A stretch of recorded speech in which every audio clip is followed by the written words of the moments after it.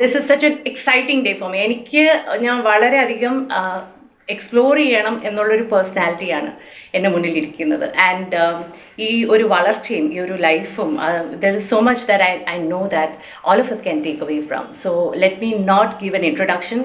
Presenting you. I am Tovino Thomas and I am with Dhanya. Thank you, Tovi, for coming on to the show. My pleasure. It has been really kind, a really kind gesture on your part. Tovi, ഈ ഷോയിൻ്റെ പേര് തന്നെ ആയമാണ്. ഞാനപ്പോൾ ഒരു video കണ്ടു, നമ്മുടെ പൃഥ്വിയുടെ video ആണ്. And it's a fantastic video. ആ വീഡിയോയിൽ പറയുന്നുണ്ട് മണവാളൻ വാസുവും ഒരു ക്യാരക്ടർ എന്ന് പറയുന്നത് അതിൽ ചെയ്യാൻ താല്പര്യമില്ലാത്ത കുറേ കാര്യങ്ങൾ നമ്മുടെ ടോവി ചെയ്തിട്ടുണ്ട്. Okay, so if I say I am Manavalan Vasim. Okay. Okay. And you think about yourself as Vasim. Vasim or Vasim? Vasim. അങ്ങനെയാണെങ്കിൽ how far removed is Vasim from you as Tovino? 3 points. ഞാൻ ചെയ്യുന്ന ക്യാരക്ടേഴ്സിലെല്ലാം എനിക്ക് എന്നെ തന്നെ ഇപ്പം എനിക്ക് എൻ്റെ character എന്ന് പറയുമ്പോഴേ ബേസിക് ആയിട്ടൊരു ക്യാരക്ടർ ഉണ്ട് എനിക്ക്. പക്ഷെ സീസണലി ചേഞ്ച് ചെയ്യും. ബേസിക് ക്യാരക്ടർ മാറില്ല. പക്ഷേ മേ ബി ഞാൻ ചിലപ്പോൾ ഞാൻ സംസാരിക്കുന്ന രീതി മാറാം. ചിലപ്പോൾ അത് അങ്ങനൊരു എവല്യൂഷൻ വേണ്ട. ഞാനിങ്ങനെ ബേസിക് ഇങ്ങനെയാണ്, ഞാൻ ഒരിക്കലും മാറൂല എന്ന് പറഞ്ഞിട്ട് അങ്ങനെ തന്നെ ഇരിക്കാൻ പറ്റില്ലല്ലോ. അതുകൊണ്ട് എനിക്കങ്ങനെ ഉണ്ട്. അപ്പം എനിക്ക് തോന്നുന്നു ഞാൻ ചെയ്തിട്ടുള്ള ക്യാരക്ടേഴ്സ് എല്ലാം ഞാൻ എൻ്റെ ഉള്ളിൽ നിന്ന് തന്നെ ഇവിടുന്ന് എടുത്ത് പുറത്തു കൊണ്ടുവന്ന് വെച്ചിട്ടുള്ളതാണ്. ഇതെല്ലാം എൻ്റെ ഉള്ളിൽ തന്നെ ഉള്ളതാണ്. ഇതെല്ലാം കൂടുന്ന, അതായത് അങ്ങനെ ഒറ്റ വരിയിൽ എഴുതാൻ പറ്റില്ല എൻ്റെ ക്യാരക്ടർ. ടോവിനോ തോമസ് ഇങ്ങനെയാണ് എന്ന് പറയാൻ പറ്റില്ല. ഇങ്ങനെയും ഞാൻ വസീമിന്റെ അതാ ഞാൻ പറഞ്ഞത്, വസീം എന്ന് പറയുന്നത് എൻ്റെ മറ്റൊരു വേർഷൻ. വസീമിന്റെ ഒരു 3 സ്റ്റേജസ് അത് പ്ലേ ചെയ്യുന്ന സമയത്ത് മൂസിനും റഹ്മാനും ഒക്കെ ആവശ്യപ്പെട്ടിരുന്നതും 3 ഡിഫറെന്റ് ക്യാരക്ടർ പ്ലേ ചെയ്യുന്ന പോലെ ചെയ്യണം. പക്ഷെ ആ ബേസിക് ക്യാരക്ടർ അങ്ങനെ തന്നെ നിർത്തണം. വസീം ആദ്യം ഒരു പോക്കിരി ചെറുക്കനാണ്. ഫസ്റ്റ് ഉള്ള ഒരു പയ്യൻ. എനിക്കും അങ്ങനെ ഒരു സമയമൊക്കെ ഉണ്ടായിരുന്നു തീർച്ചയായിട്ടും. സെക്കൻഡ് എന്ന് പറഞ്ഞാൽ കുറച്ചും കൂടെ മെച്ചുവേർഡായിട്ട് ദുബായിൽ നിന്നൊക്കെ വരുന്ന സംസാര രീതി തന്നെ മാറും. ആദ്യം ആ കല്യാണിയുടെ ക്യാരക്ടറിനോട് സംസാരിക്കുന്ന സമയത്ത് ഫുൾ നെർവസ് ആയിട്ടും ചമ്മലായിട്ടും എന്നാൽ പുറത്ത് ഇടിക്കാരനാണ് പുള്ളി. പക്ഷെ പ്രണയത്തിന്റെ കാര്യം വരുന്ന സമയത്ത് വസീം ഭയങ്കര നെർവസ് ഒക്കെയാണ്. അതെ, അത് അങ്ങനത്തെ കുറെ ആൾക്കാർ എനിക്കറിയാം. ഭയങ്കര ഇടിക്കാരൊക്കെയാണ്. പക്ഷെ ഇഷ്ടപ്പെടുന്ന പെൺകുട്ടിയുടെ മുമ്പിൽ വരുമ്പോൾ പ്രണയ വിവശരായി പോകുന്ന ആൾക്കാർ എനിക്കറിയാം. അങ്ങനെ ഒരാളാണ്. സെക്കൻഡിൽ വരുമ്പോഴത്തേക്കും കുറച്ചാലും കമ്പനി അടിച്ചവർക്ക് ഇൻട്രസ്റ്റ് ഉണ്ടോ എന്നൊക്കെ ചോദിക്കാനും മാത്രമുള്ള പക്വതയൊക്കെ ആയിട്ടുള്ള ഒരാളാണ്. മൂന്നാമത്തേൽ വരുമ്പോഴത്തേക്കും ഇവൻ ഒരു ജീവിതത്തിൽ അവനുണ്ടായിട്ടുള്ള അനുഭവങ്ങളും എല്ലാം കൊണ്ടും അവൻ ഇച്ചിരി ഒതുങ്ങുകയല്ല, അവൻ ഒരു ഇച്ചിരി മനസ്സിൻ്റെ ഉള്ളിൽ അവൻ ഒരു റിബലായിട്ട് അവനെ തന്നെ സങ്കല്പിച്ചിരിക്കുന്നത്. പക്ഷേ ഈ 3 സമയത്തും മേ ബി അവൻ്റെ ബെസ്റ്റ് ഫ്രണ്ട്സിൻ്റെ കൂടെ ഇരിക്കുന്ന സമയത്ത് ഇവൻ ആദ്യത്തെ പോക്കരി ചെറുക്കൻ തന്നെയാണ്. ബാക്കിയുള്ള ആൾക്കാരുടെ മുമ്പിൽ അവനിടുന്നൊരു ഷീൽഡാണ് എല്ലാം. അല്ലെങ്കിൽ അവൻ്റെ ഏറ്റവും ക്ലോസ് ആൾക്കാരുടെ അടുത്ത് ഇവനെന്നും സെയിമാണ്. ഒരുപക്ഷെ ഞാനും അങ്ങനെ ആയിരിക്കാം. എൻ്റെ ഏറ്റവും ക്ലോസ് ആയിട്ടുള്ള ആൾക്കാരുടെ അടുത്ത് ഞാൻ എന്നും അങ്ങനെ തന്നെയാണ്. അല്ലാത്തപ്പോൾ ഞാൻ പല എക്സ്പീരിയൻസസും കൊണ്ടും ഒക്കെ നമ്മൾ അങ്ങനെ ഷീൽഡുകൾ വരും. അല്ല, അതായത് ആ ഷീൽഡ് ഇടുന്നത് എൻ്റെ പ്രൊട്ടക്ഷന് വേണ്ടിയിട്ട് മാത്രമല്ല. ഞാൻ വല്ലതും പറഞ്ഞോ ചെയ്തു ചുറ്റുമുള്ളവർ ഹേർട്ട് ആവാൻ പാടില്ലല്ലോ. ഞാൻ എൻ്റെ എന്താ പറയുക, ഞാൻ ഈ വളർച്ച നമ്മൾ മനസ്സിലാക്കണമല്ലോ. ചിലപ്പോൾ പണ്ട് ഞാൻ എന്തെങ്കിലും പറഞ്ഞാൽ ഹേർട്ട് ആവാത്ത ആൾക്കാർ ഇന്ന് ഞാൻ പറഞ്ഞാൽ ഹേർട്ടാവും.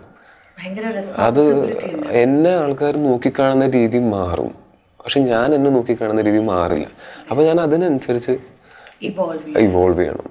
ഇപ്പോഴത്തെ ഒരു പൊസിഷനിൽ നിന്ന് നോക്കിയാൽ I'm just trying to think ടോവിയുടെ situation. Roles are being written for you. Okay, പലവരുടെയും ഭാവി, പലവരുടെ ലൈഫ്, അവരുടെ future, it is dependent on you. Okay, films are being made banking on the fact that ഇത് ടോവിയാണ് ചെയ്യാൻ പോണെന്ന്. ഇത്രയും വലിയൊരു റെസ്പോൺസിബിലിറ്റി വരുമ്പോൾ റിസ്ക് അവേർഷൻ എന്ന് പറഞ്ഞാൽ നമുക്ക് എല്ലാവർക്കും ഉണ്ട്. Relationship you have to with risk taking, അതെങ്ങനെ മാറിയിട്ടുണ്ട്? ഞാൻ ഒരു സമയത്ത് സക്സസ് ആണ് ഏറ്റവും ബിഗ്ഗസ്റ്റ് ട്രാപ്പ് എന്ന് എനിക്ക് തോന്നിയിട്ടുണ്ട്.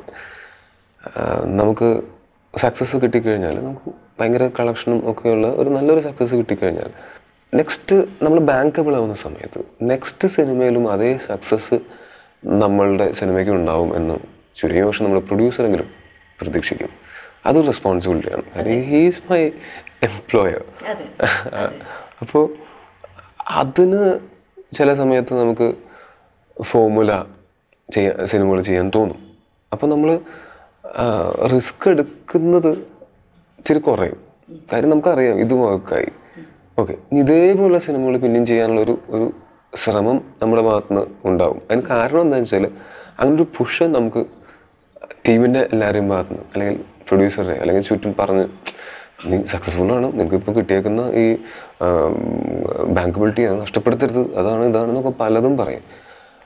അപ്പോൾ നമ്മൾ ഓക്കെ എന്നാൽ റിസ്ക് എടുക്കണ്ട എന്നും പറഞ്ഞിട്ട് നമ്മൾ അങ്ങനത്തെ ഒരു സിനിമ ചെയ്യുമ്പോൾ അതിനേക്കാൾ വലിയ റിസ്ക്കാണ് നമ്മൾ എടുക്കുന്നത്. ഞാനൊരു സിനിമ പ്രേമിയാണ്, ഞാനൊരു ബിസിനസ്മാൻ അല്ല, എനിക്കറിയില്ല ബിസിനസ് ചെയ്യാനായിട്ട്. അപ്പോൾ ഞാനൊരു സിനിമാ നടനാണ്. ഒരു നടൻ എന്നുള്ള നിലയ്ക്ക് ഞാൻ എൻ്റെ പൊട്ടൻഷ്യൽ കൂടുതൽ എക്സ്പ്ലോർ ചെയ്യുകയും എനിക്ക് ചെയ്യാൻ ഇഷ്ടമുള്ള സിനിമകൾ ചെയ്യുകയും എൻ്റെ ഒരു നല്ല കാര്യമായിട്ടുണ്ടായിരുന്നത് എൻ്റെ ഒരു അൺപ്രഡിക്റ്റബിലിറ്റിയാണ്. കാര്യം എനിക്ക് അങ്ങനെ ഒരു പേരുകളും ഉണ്ടായിരുന്നില്ല. ഐ മീൻ ഇവൻ ചെയ്യുന്ന സിനിമകളിൽ ഇവൻ നായകനാവോ വില്ലനാവോ സഹനടനാവോ കൊമേഡിയനാവോ ഇതൊന്നും ആൾക്കാർക്ക് ഒരു ധാരണ ഉണ്ടായിരുന്നില്ല. ഞാൻ റിസ്ക് എടുത്തത് എൻ്റെ പ്രഡിക്റ്റബിലിറ്റി വെച്ചിട്ടാണ്. എൻ്റെ പ്രഡിക്റ്റബിലിറ്റി പോയിട്ട് ബാങ്കബിലിറ്റി വന്നു. അപ്പോൾ എൻ്റെ സിനിമ ഞാൻ ഒരേപോലുള്ള ക്യാരക്ടേഴ്സ് ചെയ്താലും എൻ്റെ സിനിമ ഇപ്പോൾ ക്രിട്ടിക്കലി അക്ലെയിംഡ് അല്ലെങ്കിൽ പോലും എൻ്റെ പ്രൊഡ്യൂസർ ബാങ്ക്രപ്റ്റായി പോകില്ല എന്നുള്ള കാര്യത്തിൽ എനിക്ക് ഉറപ്പ് വന്നു. പിന്നെയാണ് ഞാൻ ആലോചിച്ചത്, പക്ഷെ ഞാനപ്പോൾ എന്താണ് എൻ്റെ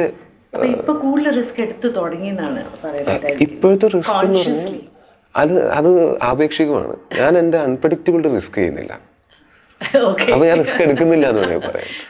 അതേസമയം അപ്പുറത്ത് എൻ്റെ ബാങ്കബിലിറ്റി കൂട്ടാൻ ഉള്ള അങ്ങനെ ഇപ്പോൾ സ്വാഭാവികമായിട്ടും ഏതെങ്കിലും പ്രൊഡ്യൂസർമാർ ടൊവിനോയുടെ സിനിമ ചെയ്തിട്ട് ബാങ്ക്രപ്റ്റായി പോയെന്ന് പറയാൻ നിങ്ങൾ കേട്ടിട്ടുണ്ട്? ഇല്ല, ചിലപ്പോൾ ഞാൻ അതിനനുസരിച്ചുള്ള ശമ്പളമേ മേടിക്കുകയുള്ളൂ. ഇപ്പോൾ ഡി ഓഫ് ഫ്രണ്ടിന് മേടിച്ചേക്കുന്ന ശമ്പളമല്ല ഞാൻ തല്ലുമലയ്ക്ക് മേടിച്ചിരിക്കുന്നത്. രണ്ടും ഒരേ പ്രൊഡ്യൂസറാണ്. കാരണം എന്താണെന്ന് വെച്ചാൽ ഞങ്ങൾക്ക് സമീർക്ക് ഷാജിക്കൊക്കെ ആദ്യം പണിക്കാശ് കിട്ടുള്ളൂ, നല്ലൊരു പടം ചെയ്യാം എന്നാ പറഞ്ഞത്. പണിക്കാശ് കിട്ടും, നല്ലൊരു പടം ചെയ്യാം, അതായത് പ്രൊഡ്യൂസറെ ബാങ്ക്രപ്റ്റ് ആക്കാതെ നമുക്ക് നല്ലൊരു സിനിമ ചെയ്യാം എന്നാ പറഞ്ഞത്. അല്ലാതെ ആ സിനിമ നമ്മൾ ചെയ്തത് ഇവിടുത്തെ ഏറ്റവും വലിയ ബ്ലോക്ക് ബസ്റ്റർ കളക്ഷൻ റെക്കോർഡുകൾ തകർക്കാൻ വേണ്ടിയിട്ടല്ല. അങ്ങനെയുള്ള സിനിമകളും ചെയ്യാനായിട്ട് ഇവിടെ ആരെങ്കിലുമൊക്കെ വേണ്ടേ. ടോബി, ഞാനൊന്ന് പാസ്റ്റ് ടെൻസിലേക്ക് പോവാണേ. 2012 ഒക്ടോബർ പ്രഭുവിന്റെ മക്കൾ. അപ്പോൾ ഞാനത് സെർച്ച് ചെയ്തു. അതിനകത്ത് ബാക്ക്ഡ്രോപ്പിൽ ഒരു ചെറിയ മുഖം, എന്നിട്ട് മുണ്ട് ഇങ്ങനെ കുത്തി ഒരു പെൺകുട്ടിയെ നോക്കുന്നു. Cut to that scene. ആദ്യത്തെ shot, I want to know what it was like for you.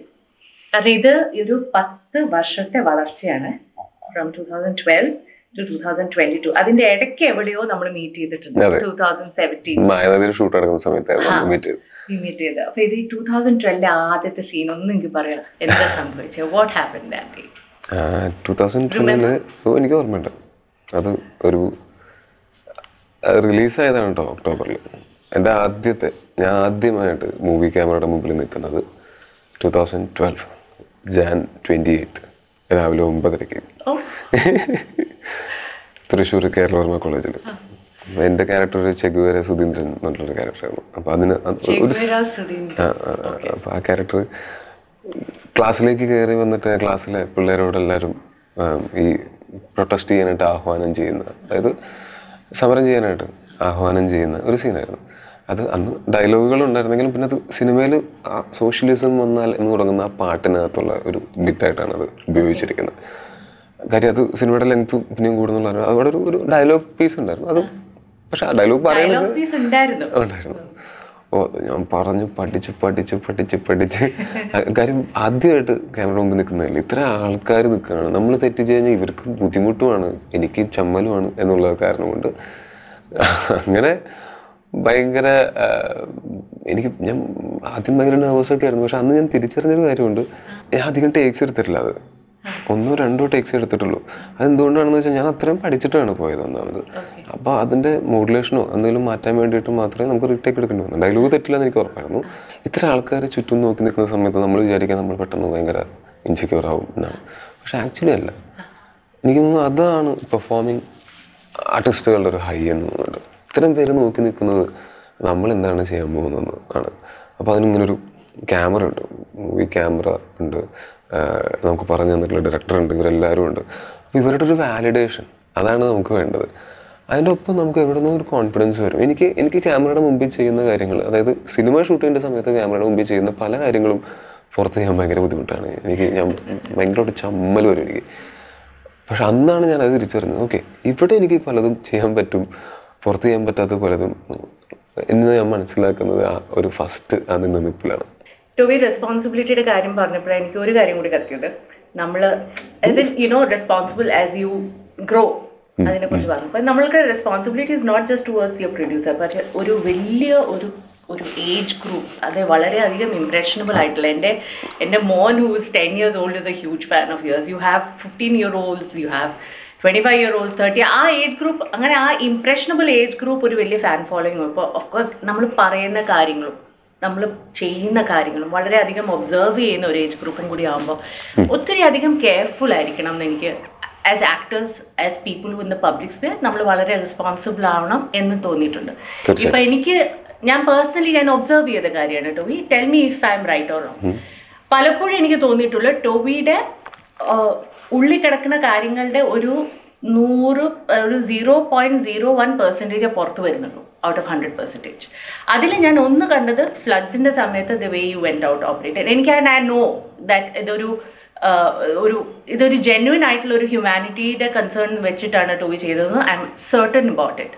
അതുപോലെ തന്നെ ടോവി പലപ്പോഴും റിയാക്ട് ചെയ്ത കാര്യങ്ങൾ, ഇപ്പം റിലീജിയൻ, മതത്തിൻ്റെ പേരിൻ്റെ കൂടെ ആ ഒരു ചായവ് വരുന്നത് പലപ്പോഴും റിയാക്ട് ചെയ്തിട്ടുണ്ട്. എന്നാൽ മുഴുവനോടെ തുറന്ന് പറഞ്ഞിട്ടുമില്ല. എപ്പോഴും ഒരു പുൾ ബാക്ക് ചെയ്യണം, അതിനൊരു ഫീലിംഗ് ദാറ്റ് പല കാര്യങ്ങളും ഉള്ളിലുണ്ട്.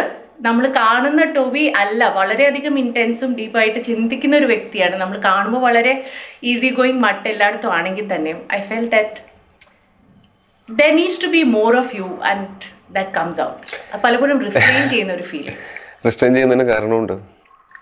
ഇപ്പോൾ എങ്ങനെയാ പറഞ്ഞുതരാം, ഞാൻ ചിന്തിക്കുന്ന മനസ്സിലാക്കുന്ന കാര്യങ്ങൾ ഞാൻ ആരോടെങ്കിലും പറയുമ്പോൾ അത് അവർക്ക് മനസ്സിലാവണമെങ്കിൽ ഞാൻ എപ്പോഴാണോ അത് ചിന്തിച്ചു തുടങ്ങിയത്, ഏത് മാനസികാവസ്ഥയിലാണോ അല്ലെങ്കിൽ ഏത് മാനസിക വളർച്ചയിലാണോ ഞാനത് ചിന്തിച്ചു തുടങ്ങിയത്, അത്രയോ അല്ലെങ്കിൽ അതിനോട് അടുത്ത് നിൽക്കുന്ന ആൾക്കാരുടെ അടുത്ത് അത് പറഞ്ഞാലേ അവർക്കത് ഉൾക്കൊള്ളാൻ കഴിയുള്ളൂ.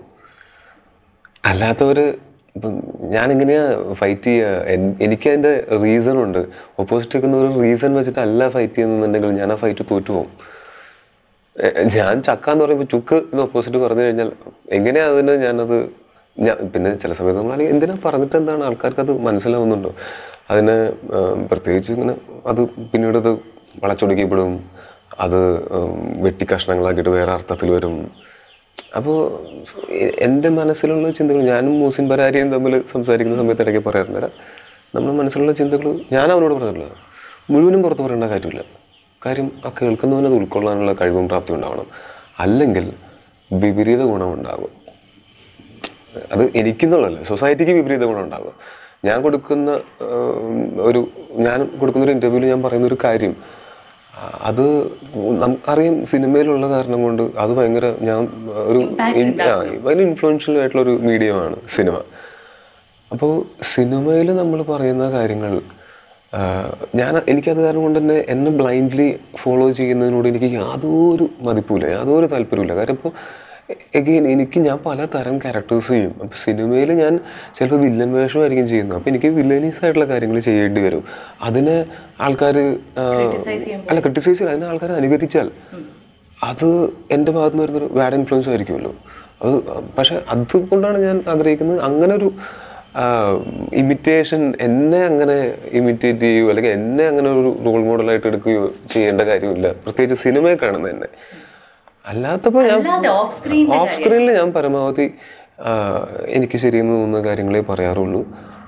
എൻ്റെ മനസ്സിലുള്ള എൻ്റെ ഈ പറഞ്ഞ പോലെ വളരെ ചെറിയൊരു ശതമാനമേ ഞാൻ പറഞ്ഞിട്ടുള്ളൂ. എനിക്ക് അങ്ങനെ ചെറിയൊരു ഫിലോസഫർ സൈഡും ഉണ്ട്. അത് പറഞ്ഞാൽ എനിക്ക് വട്ടാണെന്ന് പറയും ആൾക്കാർ പല കാര്യങ്ങളും. അത് ഞാനിത്തിരി നോർമാലിറ്റിയിലേക്ക് അടുത്തുകൊണ്ടിരിക്കുന്നത് അത് കാരണം കൊണ്ടാണ്. ടോവി, അതുപോലെ തന്നെ ഈ സക്സസ് എന്ന് പറഞ്ഞൊരു ഭയങ്കര സംഭവമാണ് കേട്ടോ. You surrounded by people who will always say yes to you. Okay, എപ്പോഴും എന്താ പറയുക, പുകഴ്ത്തി പറയാനും പൊക്കി കൊണ്ടുപോകാനും മാത്രമേ ഉള്ള ആൾക്കാർ.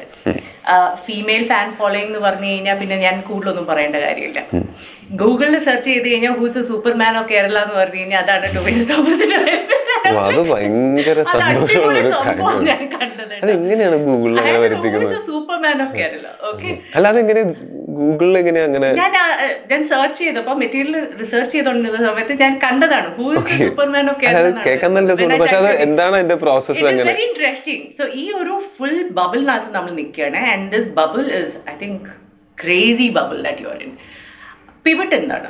Who is that centre point, or what is that centre point that is going to keep you grounded? കാരണം നമുക്ക് തന്നെ അറിയാം, നമ്മൾ ഗ്രൗണ്ടഡ് അല്ലെങ്കിൽ നമുക്കൊരു പിവറ്റ് ഇല്ലെങ്കിൽ എല്ലാം തകരാറും. So family friends. അതാണ് ഈ ഇടയ്ക്കിടയ്ക്ക് കാട്ടിലേക്ക് പോകുന്നത്. കാട്ടിൽ നിന്ന് കുറെ പിക്ചേഴ്സ് ഒക്കെ കാണും. ഇത് എവിടെയാണ് ഇത്? അതിനെ കുറിച്ച് പറയും. Tell me about this escapades that you have with a bunch of boys. ഇത് ഭയങ്കര കുശുമ്പ് തോന്നാറുണ്ട്. Tell me about it. അല്ല, ബഞ്ച് ഓഫ് ബോയ്സ് മാത്രമല്ല, ഞാൻ ചിലപ്പോൾ എൻ്റെ ഫാമിലി മൊത്തമായിട്ടും ഇത്തിരി ഐസൊലേറ്റഡ് ആയിട്ടുള്ള അങ്ങനത്തെ ചില ഐലൻഡ് പോലത്തെ സ്ഥലങ്ങളൊക്കെ ഉണ്ട്, ഇത്തിരി ഐസൊലേറ്റഡ് ആയിട്ടുള്ള കാര്യം. അതിന് ഒരു കാരണം എന്ന് വെച്ചാൽ അവരുടെ കൂടെ ഇരിക്കുന്ന സമയത്ത് എനിക്ക് ബാക്കിയുള്ളവർക്ക് വേണ്ടി കൊടുക്കാൻ സമയമില്ല.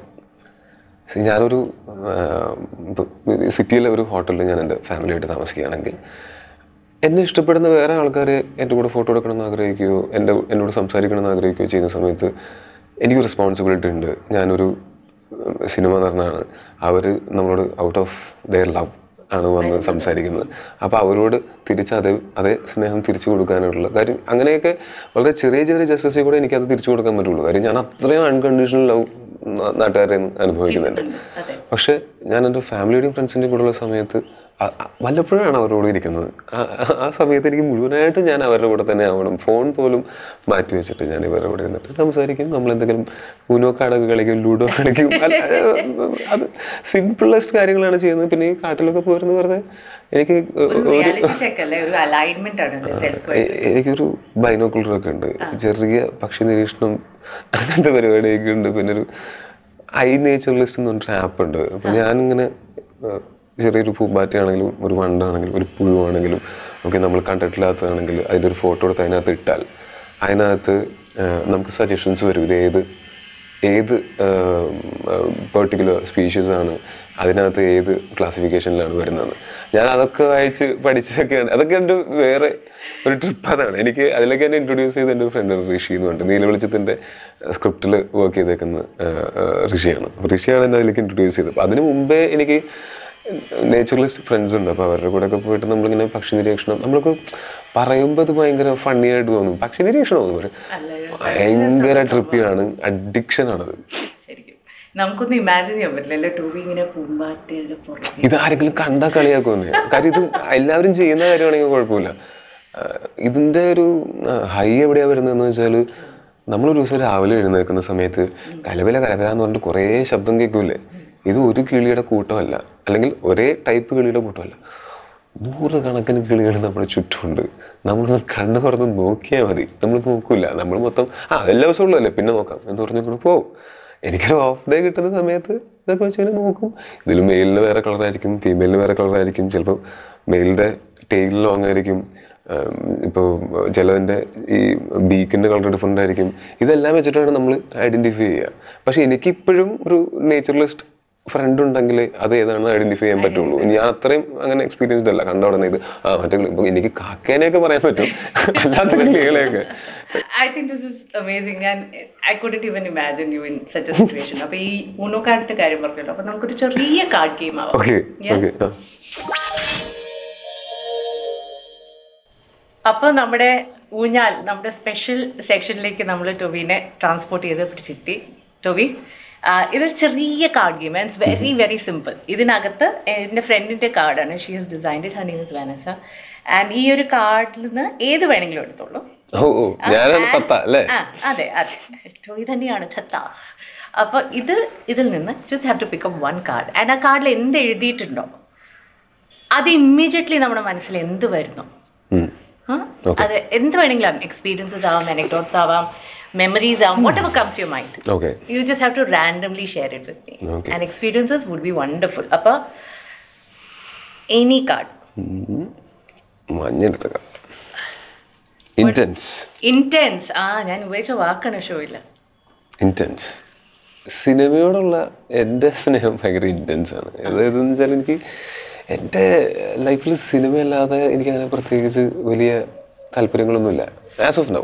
മാറില്ല. തോമസിന്റെ മകൻ ഒത്തിരി സിനിമ കണ്ടു വളർന്നാണോ? പിന്നെ എവിടെ ഒത്തിരി സിനിമ കണ്ടു വളർന്നതാണ്. കാര്യം ഞങ്ങളുടെ വീട്ടിൽ അങ്ങനത്തെ ഒരു സംസ്കാരം ഉണ്ടെന്ന്. നമ്മൾ ഈ പൊതുവെ മലയാളികൾ ഭയങ്കരമായിട്ട് സിനിമ കാണുന്ന ആൾക്കാരാണ്, എല്ലാ ഭാഷയിലുള്ള സിനിമയും. അപ്പോൾ എൻ്റെ ഈ സിനിമയോടുള്ള ഇഷ്ടത്തിൻ്റെ ഇൻറ്റൻസിറ്റി കൂടാനുള്ള കാരണം ഞാൻ ഓർമ്മ വെച്ച കാലം മുതൽ സിനിമ കാണുന്ന ആണ് എന്നുള്ളതാണ്. എല്ലാ വീക്കെൻഡും അപ്പനൊരു വീഡിയോ കാസറ്റ് റെൻ്റ് ചെയ്തുകൊണ്ട് വരും. എനിക്ക് ഓർമ്മ വെച്ച കാലം മുതലുണ്ട്. ഫ്രൈഡേ കൊണ്ടുവന്നു കഴിഞ്ഞാൽ സാറ്റർഡേയും സൺഡേയും, ഫ്രൈഡേ ഞങ്ങൾ രാത്രി എല്ലാവരും കൂടെ ഒരുമിച്ചിരുന്ന് കാണുമായിരിക്കും, അല്ലെങ്കിൽ ചിലപ്പോൾ പിറ്റേ ദിവസമായിരിക്കും കാണുക. ഞാനും ചേട്ടനും വീണ്ടും കാണുക സിനിമ 1-2 തവണയും കൂടെ, എന്നിട്ടാണ് മൺഡേ അത് റിട്ടേൺ ചെയ്യുക. പക്ഷേ അതുമാത്രമല്ല, വൈകുന്നേരം 4 മണിക്ക് ദൂരദർശനിൽ സിനിമ ഉണ്ടാവും, മലയാളം സിനിമ. ഇത് കൂടാതെ ശനിയാഴ്ചയും വെള്ളിയാഴ്ചയും രാത്രി ഹിന്ദി സിനിമകളുണ്ടാവും. പിന്നെ ഇടയ്ക്ക് DD1 ഭയങ്കര രസമുള്ള നസറുദ്ദീൻ ഷാൻ്റെ ഒക്കെ സിനിമ ഞാൻ ആ സമയത്ത് കണ്ടുപോകുന്നുണ്ട്. അതുപോലെ ഭയങ്കര രസമുള്ള ആർട്ട് സിനിമകളുണ്ടാവും DD1 DD2 ചില സമയത്ത്. എനിക്ക് എക്സാക്ട് ടൈമിങ്സ് ഓർമ്മയില്ല. ഇതുപോലെ സ്പെഷ്യൽ ഒക്കേഷൻസിൽ നമ്മൾ സിനിമ കാണാൻ പോവുക എന്നുള്ളതാണ്, അത് തിയേറ്ററിൽ. അപ്പോൾ എൻ്റെ അപ്പനും അമ്മയൊക്കെ ഞാൻ ജനിക്കുന്നതിന് മുമ്പേ, എൻ്റെ ചേട്ടൻ ജനിക്കുന്നതിന് മുമ്പേ, എൻ്റെ ചേച്ചി ജനിക്കുന്നതിന് മുമ്പേ എല്ലാ ആഴ്ചയും തിയേറ്ററിൽ തന്നെ പോയി കണ്ടുകൊണ്ടിരുന്നത്. അപ്പോൾ ഇരിങ്ങാലക്കുടയിൽ എന്ന് പറഞ്ഞാൽ കുറേ തിയേറ്റേഴ്സ് ഉണ്ട്. ഇല്ലെങ്കിൽ നമുക്ക് ചാലക്കുടി വരെ പോയി കഴിഞ്ഞാൽ പിന്നെയും കുറേ തിയേറ്റേഴ്സ് ഉണ്ട്. തൃശ്ശൂർ വരെ പോയി കഴിഞ്ഞാൽ പിന്നെയും കുറേ തിയേറ്റേഴ്സ് ഉണ്ട്. അപ്പോൾ ഞാനും അപ്പനും അമ്മയും ചേട്ടനും ചേച്ചിയും കൂടെ തന്നെ കുറേ തവണ, ഇപ്പോൾ ഒരു ക്രിസ്മസ് ആണ് അല്ലെങ്കിൽ ഓണമാണ്, എന്തെങ്കിലും ഈ ഒരു റിലീസ് ആ സമയത്ത് ഉണ്ടാവില്ല, ഫെസ്റ്റിവൽ റിലീസ്. അതിൽ 2-3 ഉണ്ടെങ്കിൽ ചിലപ്പോൾ 2 ദിവസമായിട്ട് 2 കാണും. ഇവർ അപ്പനും അമ്മയൊക്കെ ഞങ്ങളൊക്കെ ജനിക്കുന്നതിനേക്കാളും മുമ്പ് എവറി വീക്ക് പോയി കണ്ടുകൊണ്ടിരുന്നതാണ്. അതെങ്ങനെ നിന്നെന്ന് അറിയാമോ? ചേച്ചി ജനിച്ചു കഴിഞ്ഞപ്പോൾ കൊച്ചിനും കൊണ്ട് സിനിമ കാണാൻ പോകും. കുറച്ച് കഴിയുമ്പോൾ കൊച്ചിനെ സീറ്റിൻ്റെ അടിയിൽ നിന്നൊക്കെ തപ്പിയെടുത്തുകൊണ്ട് വരേണ്ടി വരും. ഇവർ സിനിമയിലും. അപ്പോൾ അങ്ങനെയാണ് അത് മാറ്റി വീഡിയോ കാസറ്റിൻ്റെ ഇത് തുടങ്ങിയത്. പിന്നെ ഞങ്ങളുടെ ഫാമിലിയിലൊക്കെ ഒരു ന്യൂലി വെഡഡ് കപ്പിള് നമുക്ക് ട്രീറ്റ് ചെയ്യേണ്ടത് സിനിമയ്ക്ക് കൊണ്ടുപോയിട്ടാ. അങ്ങനെയാണ് ഞങ്ങളുടെ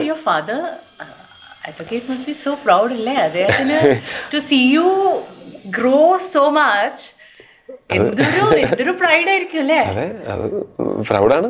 അപ്പനിടയ്ക്ക് ഇങ്ങനെ പറയും, ആദ്യം തോമസ് അങ്കിളിന്റെ മോനാണ് നീ അറിയപ്പെട്ടിരുന്നത്, ഇന്നും ടോനോട് അപ്പനെന്നാണ് ഞാൻ അറിയപ്പെടുന്നത്. കുഴപ്പമില്ല എന്നാണ് പറയുന്നത്.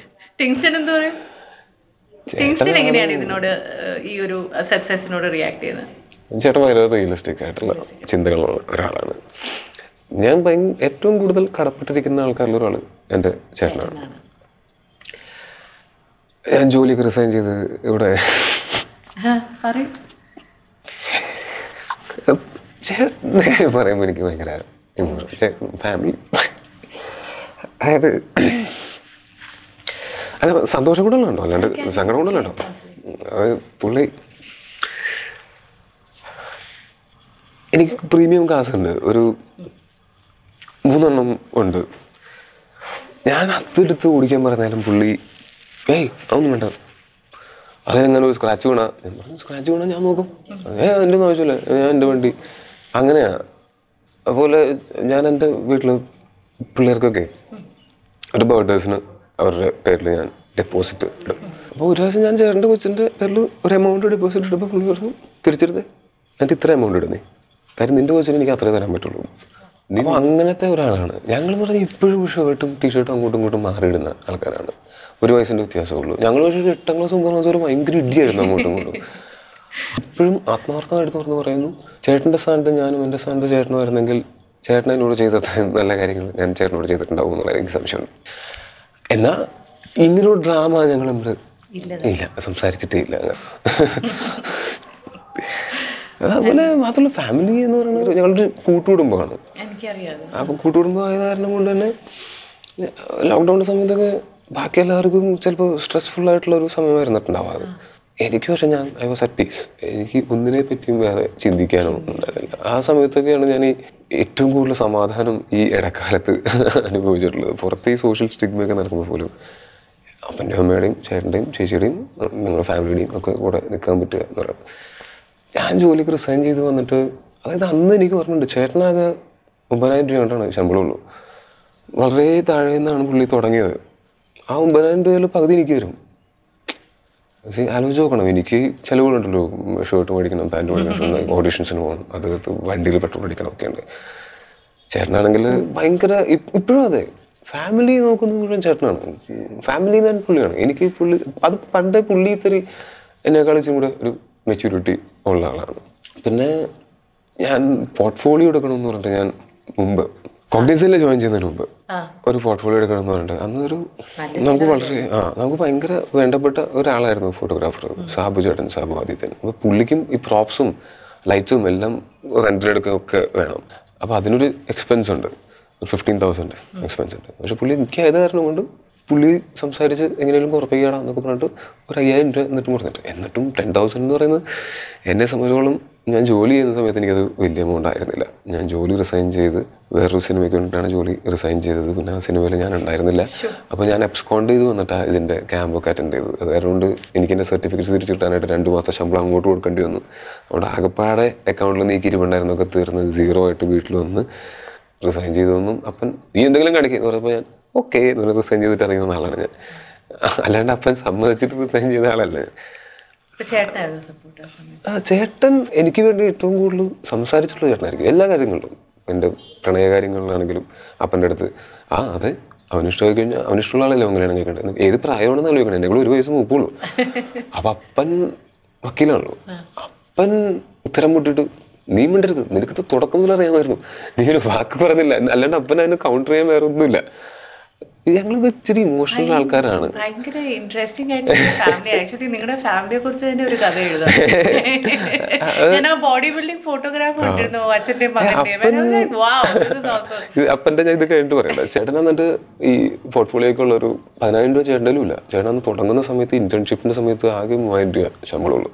അപ്പം ആ സമയത്ത് പുള്ളി അപ്പൻ്റെ അടുത്ത് ഞാൻ ചോദിച്ചു, എനിക്കൊരു 10,000 രൂപ വേണം പോർട്ട്ഫോളിയോ എന്നൊക്കെ പറയുമ്പോൾ എനിക്കൊരു ചില സമയത്തൊരു ഒറ്റബുദ്ധിയുണ്ട്, ഉച്ചഭ്രാന്തുണ്ടെന്നൊക്കെയാണ് എൻ്റെ കൂട്ടുകാരും വീട്ടുകാരും പറയാറുള്ളത്. ഒരു സാധനം കൂടെ വേണമെന്ന് തോന്നി കഴിഞ്ഞാൽ പിന്നെ അതിൻ്റെ പിന്നാലെ പോവുക എന്നുള്ളതാണ്. അതിന് നമുക്ക് പോസിറ്റീവായിട്ട് ആഗ്രഹം, പാഷനെ ഫോളോ ചെയ്തെന്നൊക്കെ പറയാം. പക്ഷെ നാട്ടിൻപുറത്തൊക്കെ അതിന് ഉച്ചഭ്രാന്ത് അല്ലെങ്കിൽ ഒറ്റബുദ്ധി എന്നാ പറയാം. അപ്പം അങ്ങനെ അതായതുകൊണ്ട് അപ്പനെ സംശയം വല്ല നടപടിയാവുന്ന കേസാണ്. അപ്പോൾ ആയിരുന്നില്ല നീ അപ്പോഴെനിക്ക് കോഗ്നിസയിൽ ഞാൻ ഓൾറെഡി പ്ലേസ്ഡ് ആയിട്ടുണ്ട്. അപ്പോൾ നീ അതിൻ്റെ കാര്യം നോക്കിയാൽ മതി, ഇതിൻ്റെ കാര്യം നോക്കണ്ടെന്നൊക്കെ പറഞ്ഞപ്പോൾ ചേട്ടന് ഫസ്റ്റ് മന്ത് സാലറി കിട്ടിയപ്പോൾ ചേട്ടൻ ആ സാലറിയും കൊണ്ടുവന്നു. അപ്പനിരിക്കുന്ന സമയത്ത് ബാക്കി ഞാൻ എത്ര വേണ്ടേ, എന്നാൽ 2 മാസം കൂടെ കഴിയുമ്പോഴത്തേക്ക് അതും കൂടെ ഞാൻ തരാം.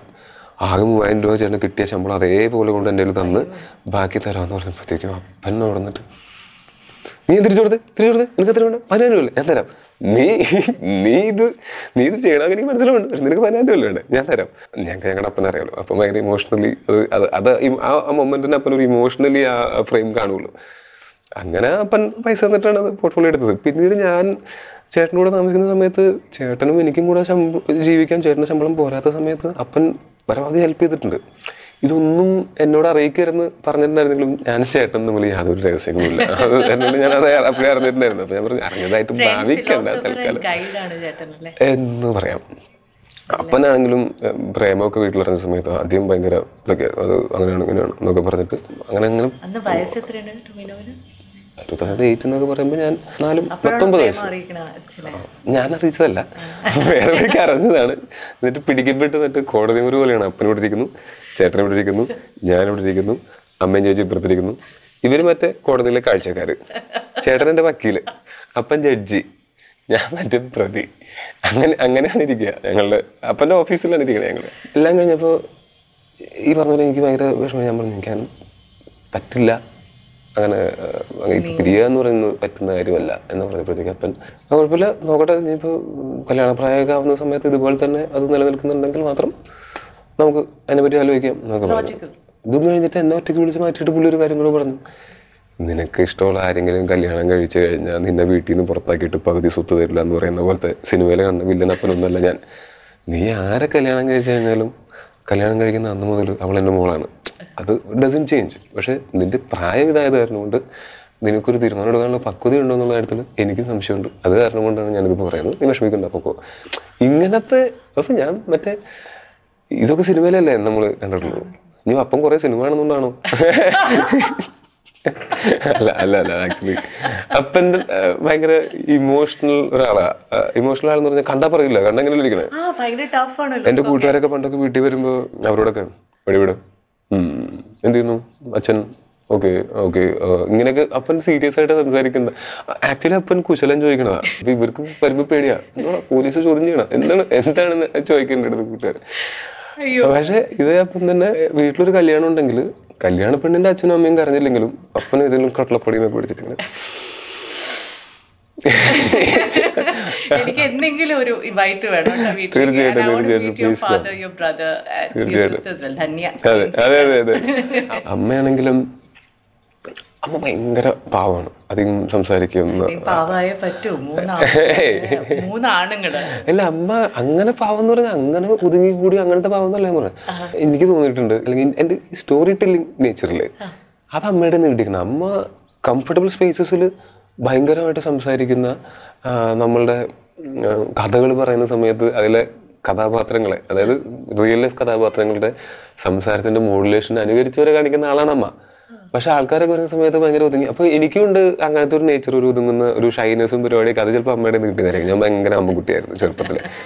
അമ്മയ്ക്ക് ഞാൻ ജനിക്കുന്നതിനുള്ള ഡെലിവറി ഡേറ്റ് പറഞ്ഞിരുന്നത് 20th Jan ആണ്. ഞാൻ ജനിച്ചത് 21st ആണ്. അപ്പൊ അന്ന് പോലെ പറയുന്നത് പുറത്തേക്ക് വരാൻ താല്പര്യം ഉണ്ടായിരുന്നില്ല. അമ്മയുടെ അത്ര അറ്റാച്ച്ഡ് ആയിരുന്നു ഞാൻ. എൻ്റെ ബന്ധു വീടുകളിലൊക്കെ എൻ്റെ ചേട്ടനും ചേച്ചിയും പോയി നിൽക്കുന്ന സമയത്ത് ഞാൻ മാത്രം നിൽക്കില്ല, ഞാൻ ഇവിടെ ആയിരിക്കും, വീട്ടിൽ തന്നെ ആയിരിക്കും. ഞാൻ ഭയങ്കര ഇല്ല, ഞാൻ വരില്ല എന്ന് പറഞ്ഞ് വീട്ടിൽ തന്നെ നിൽക്കുന്ന ആളാ.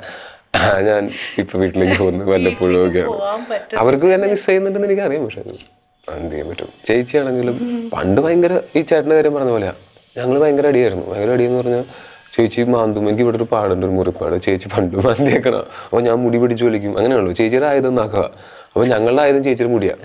ഇത് പിടിച്ചു വിളിച്ചാൽ ചേച്ചി ഇവിടെ അതല്ലേ. പിന്നെ ഒരു പോയിന്റ് കഴിയുമ്പോൾ ഞാനും ചേട്ടനും തമ്മിൽ പാക്ട് ഉണ്ടാക്കിയ പോലെ ഞാനും ചേച്ചിയും ചേട്ടനും തമ്മിൽ ഒരു പാക്ട് ഉണ്ടായിരുന്നു. ഞങ്ങൾ സിബ്ലിങ്സിൻ്റെ ഒരു കോഡ് ഉണ്ടായിരുന്നു.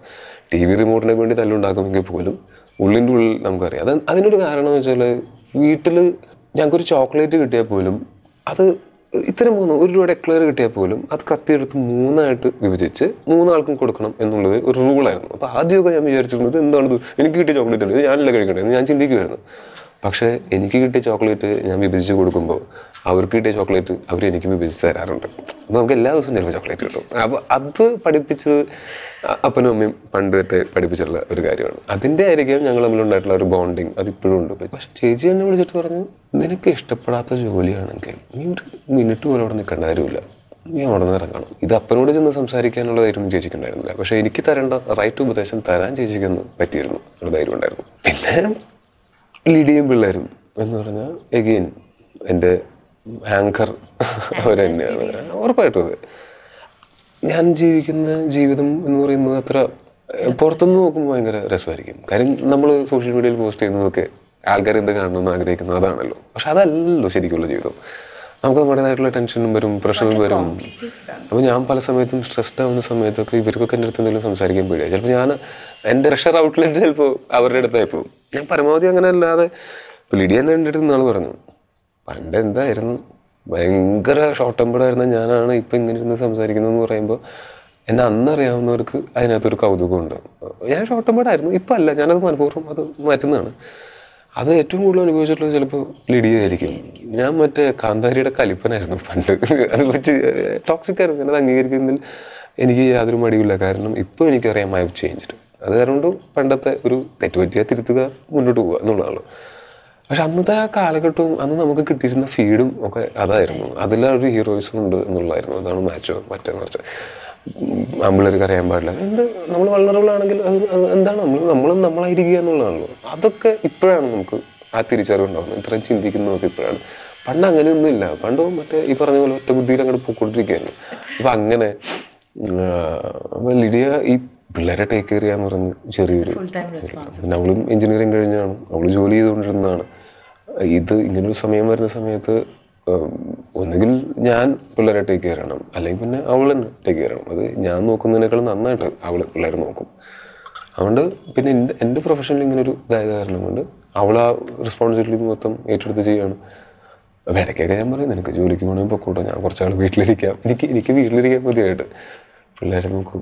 ഞാൻ തമാശക്കൊക്കെ ഇടയ്ക്ക് ഇങ്ങനെ കളിയാക്കിയൊക്കെ പറയും, നിനക്കെന്ത് പണി ഇവിടെ ചുമ്മാ ഹാപ്പി ആയിട്ട് പിള്ളേരുടെ കൂടെ ചില്ല് ചെയ്ത് ജീവിക്കില്ല എന്നൊക്കെ പറയും. പക്ഷെ എനിക്കറിയാം അത് എത്രത്തോളം എഫേർട്ടുള്ള കാര്യമാണെന്ന് ഞാൻ കാണുന്നതാണല്ലോ. പിന്നെ അങ്ങനെ ഒരു ഡ്രാമ സംസാരത്തിൽ നീ എത്ര നല്ലവൾ എന്നൊന്നും പറഞ്ഞ് എനിക്ക് എൻ്റെ ഭാര്യയോട് സംസാരിക്കാൻ പറ്റില്ലല്ലോ. അത് കാരണം കൊണ്ട് ഞാനിങ്ങനെ പറയുന്നുള്ളൂ. അവൾക്കും അറിയാം അത് ഞാൻ എന്താണ് മീൻ ചെയ്യുന്നുള്ളത്. അവളും കാണുന്നതാണ്. ഞാനും എനിക്ക് എൻ്റെ ഭാര്യയോട് ഏറ്റവും കൂടുതൽ പ്രേമം തോന്നിയിട്ടുള്ളത് അവള് ലേബർ റൂമിൽ കിടക്കുകയും ഞാൻ പുറത്ത് നിൽക്കുകയും ചെയ്ത സമയത്താണ്. അതെനിക്ക് ഭയങ്കര ഒരു ഞാൻ ഒട്ടും ഞങ്ങള് ഇസയുടെ സമയത്ത് അത് ഞങ്ങള് പ്രേമിച്ച് കഴിഞ്ഞ് കല്യാണം കഴിച്ച് കഴിയുമ്പോൾ പിന്നെ അതൊരു ആ ഒരു ഇൻഫാച്വേഷൻ ആ ഓക്സിറ്റോസിന്റെ പരിപാടികളൊക്കെ കഴിഞ്ഞ് കഴിഞ്ഞാൽ പിന്നെ ഉള്ളത് ഒരു കമ്പാനിയൻഷിപ്പാണ്, ഒരു അങ്ങനത്തെ ഒരു ബോണ്ടാണ്. പക്ഷേ ഈ 2016 ഞങ്ങൾ 2004 തൊട്ട് അറിയാവുന്ന ആൾക്കാരല്ലേ, 2016 ഇസ ഉണ്ടാവുന്ന അന്ന് എനിക്ക് പണ്ടത്തെ അതേപോലെ ഈ ഓക്സിറ്റോസിൻ റേസസ് ഉണ്ട് എന്ന് എനിക്ക് തോന്നി. എൻ്റെ ബ്രെയിനിൽ നിന്ന് ഓക്സിറ്റോസിൻ റിലീസ് ആവുന്നു എനിക്ക് ഭയങ്കരമായിട്ടുള്ള ഇഷ്ടം തോന്നുന്നു, മിസ് ചെയ്യുന്നു. അപ്പം ഞങ്ങളുടെ കൂടെ പഠിച്ച അലീന എന്ന് പറഞ്ഞിട്ടുള്ള കുട്ടി, അപ്പോൾ അവൾ അവിടെ വർക്ക് ചെയ്യുന്നു. അപ്പോൾ എനിക്ക് ലേബർ റൂമിൽ കയറാൻ പറ്റില്ലായിരുന്നു ആ ഹോസ്പിറ്റലിൽ. സെക്കൻഡ് ടഹാൻ്റെ സമയപ്പോഴത്തേക്ക് ഞാൻ ലേബർ റൂമിൽ കയറിയായിരുന്നു. അപ്പോൾ ഞാൻ അലീനയുടെ അടുത്ത് പറഞ്ഞു, അലീന ഹംസമായിട്ട് നിൽക്കുകയാണ്. ഞാൻ അവളോട് അങ്ങനെ പറയണം, അവൾക്ക് പ്രശ്നമില്ലെന്ന്, ഞാൻ നിങ്ങൾക്ക് പുറത്തുണ്ടെന്ന് പറയണം അലീന. അപ്പോൾ അലീന ഓക്കെ എന്ന് അലീന അകത്ത് പോയി പറയും. ലിഡിയ അവിടെ നിന്ന് എന്തെങ്കിലും ഇങ്ങോട്ട് പറഞ്ഞു. അപ്പോൾ ഇങ്ങനെ അത് ഇച്ചിരി ഇസയുടെ സമയത്ത് ഇച്ചിരി കോംപ്ലിക്കേഷൻ ഉണ്ടായിരുന്നു. അതാണ്. ലിഡിയ ആണെങ്കിലും എന്നാലോചിച്ചു നോക്കുക, എത്രയോ ഞങ്ങൾ നമ്മൾ 2004 തൊട്ട് പരിചയമുള്ള ആൾക്കാരാണ്, ഒരുമിച്ച് പഠിച്ച. അപ്പോൾ എനിക്ക് ഇത്രയും കാലമായിട്ട് പരിചയമുള്ള ഒരാളായിട്ട് സ്വാഭാവികമായിട്ടും നമുക്കുണ്ടാകുന്ന ഒരു ബോണ്ടിങ് ഉണ്ടല്ലോ, ഒരു കമ്പാനിയൻഷിപ്പ്, അത് ഊഹിക്കാവുന്നതല്ലേ ഉള്ളൂ. അപ്പോൾ ഞാൻ ഇങ്ങനൊരു പ്രൊഫഷൻ ആയത് കാരണം കൊണ്ട് പുറത്തുനിന്ന് നോക്കി കാണുന്ന അത്രയും എളുപ്പമല്ല ഈ ബാലൻസ് കീപ്പ് ചെയ്യാനായിട്ട്. അതായത് ലൊക്കേഷനിൽ നിന്നിട്ട് അവിടെ നിന്ന് ഒരു ബ്രേക്ക് കിട്ടുമ്പോഴാണ് ഞാൻ വീട്ടിലേക്ക് വരുന്നത്, അല്ലാതെ വീട്ടിൽ നിന്നൊരു ബ്രേക്ക് എടുത്ത് ലൊക്കേഷനിൽ പോകുന്നതല്ല. അപ്പോൾ ഒരു സാധാരണ ഫാമിലി ലൈഫ് പോലത്തെ ഒരു ഫാമിലി ലൈഫ് അല്ല, ചെറിയ ലോങ് ഡിസ്റ്റൻസ് പോലെയൊക്കെയാണ്. ഇപ്പോൾ അടുത്ത 4 മാസം ഞാൻ കാസർഗോഡാണ്. മോൾക്ക് സ്കൂളുള്ള കാരണം കൊണ്ട് ലിഡിയയ്ക്കും പിള്ളേർക്ക് എൻ്റെ കൂടെ വന്ന് നിൽക്കാൻ പറ്റില്ല, അല്ലെങ്കിൽ എൻ്റെ കൂടെ വന്ന് നിൽക്കാറുണ്ട് സ്ഥിരമായിട്ട്. അത് മനസ്സിലാക്കുക എന്ന് പറയുന്നതും അതിനനുസരിച്ച് അഡ്ജസ്റ്റ് ചെയ്യുക എന്ന് പറയുന്നതും അത് വലിയ കാര്യമാണ്. അത് ലിഡിയയുടെ ഭാഗത്ത് നിന്ന് അവരുടെ എഫേർട്ട് എടുക്കുന്നുണ്ട് എന്നാണ് ഞാൻ മനസ്സിലാക്കുന്നത്. അതുകൊണ്ട് തന്നെയാണ് അത് സംഭവിക്കുന്നത്. പിന്നെ ഫോൺ വിളിക്കുകയാണെങ്കിൽ പോലും അങ്ങനെ എപ്പോഴെപ്പോഴും ഫോൺ വിളിച്ച് സംസാരിക്കുകയല്ല, എന്തെങ്കിലും ആവശ്യമുള്ളപ്പോഴാണ് അങ്ങോട്ടും ഇങ്ങോട്ടും കൂടുതലായിട്ട് സംസാരിക്കുന്നത്. പിന്നെ എനിക്ക് ഭയങ്കരമായിട്ട് ലിഡിയനും പിള്ളേരൊക്കെ മിസ് ചെയ്യുന്ന സമയത്ത് വീഡിയോ കോളിൽ വിളിച്ചിട്ട് നമ്മൾ കുറേ നേരം സംസാരിക്കും. പിന്നെ ഇസയാണ് ഏറ്റവും കൂടുതൽ എന്നെ വിളിക്കുക. ലിഡിയ വിളിക്കുന്നതിനേക്കാളും കൂടുതൽ ഇസയാണ്. ഇപ്പം ഇവനും തുടങ്ങിയിട്ടുണ്ട്, ടഹാനും തുടങ്ങിയിട്ടുണ്ട്, അവൻ ഇങ്ങനെ പറഞ്ഞൊക്കെ തുടങ്ങിയിട്ടുണ്ട്. അതായത് ടഹാൻ എന്ന് വെച്ചാൽ ഞാൻ കുറച്ചും കൂടെ, അവൻ കുഞ്ഞല്ലേ, അവൻ്റെ കൂടെ കുറേ സമയം ഉണ്ടായിട്ടുണ്ട്, ലോക്ക്ഡൗണും 2 ലോക്ക്ഡൗണും ഒക്കെ ആയിട്ടും. പിന്നെ ആ സമയത്ത് ഇസയ്ക്കും ഓൺലൈൻ ക്ലാസ് ഉണ്ടായിരുന്നുള്ളൂ, അതുകൊണ്ട് അവർ എൻ്റെ കൂടെ കുറച്ച് ദിവസം ട്രാവൽ ചെയ്തിട്ടുണ്ട്. അപ്പോൾ അത് കാരണം കൊണ്ട് അവൻ പകല് മുഴുവൻ എന്നെ കണ്ടു കഴിഞ്ഞാൽ അപ്പോൾ ഒന്നുകൊണ്ട് ഇങ്ങനെ കാണിക്കുകയാണ്, ഞാൻ എടുക്കണം, എടുത്ത് പാബ്ലോണ്ട് ഞങ്ങളുടെ ബീഗിള് ബാബിളോൻ്റെ അടുത്ത് കൊണ്ടുപോകണം, മീനിനെ കാണാൻ പോകണം, കിളികളെ കാണാൻ പോകണം. അല്ല, എൻ്റെ വീട്ടിൽ കുറച്ച് ബേർഡ്സും ഒക്കെ ഉണ്ട്. കുറച്ച് ഒരു 19 പ്രാവും 60 ലവ് ബേർഡ്സും ഫിഞ്ചസും ഒരു 100 കോഴിയും പിന്നെ 5 പാരറ്റ്സ് എന്ന് പറഞ്ഞാൽ ഈ കോന്യൂസ്, സൺ കോന്യൂർ ഒരെണ്ണമുണ്ട്, റെഡ് ഫാക്ടർ പൈനാപ്പിൾ കോന്യൂർ ഒരെണ്ണമുണ്ട്, ഒരു ക്രിംസൺ ബെല്യൂഡ് കോന്യൂർ ഉണ്ട്. അപ്പൊ ഞാനതൊരു പിന്നെ ഒരു turquoise blue green cheeked conure ഉണ്ട്, ഒരു യെല്ലോ സൈഡ് ടർക്കോയ്സ് കോന്യൂർ ഉണ്ട്. ഇതെല്ലാം ഒരു വലിയ കൂടാണ്.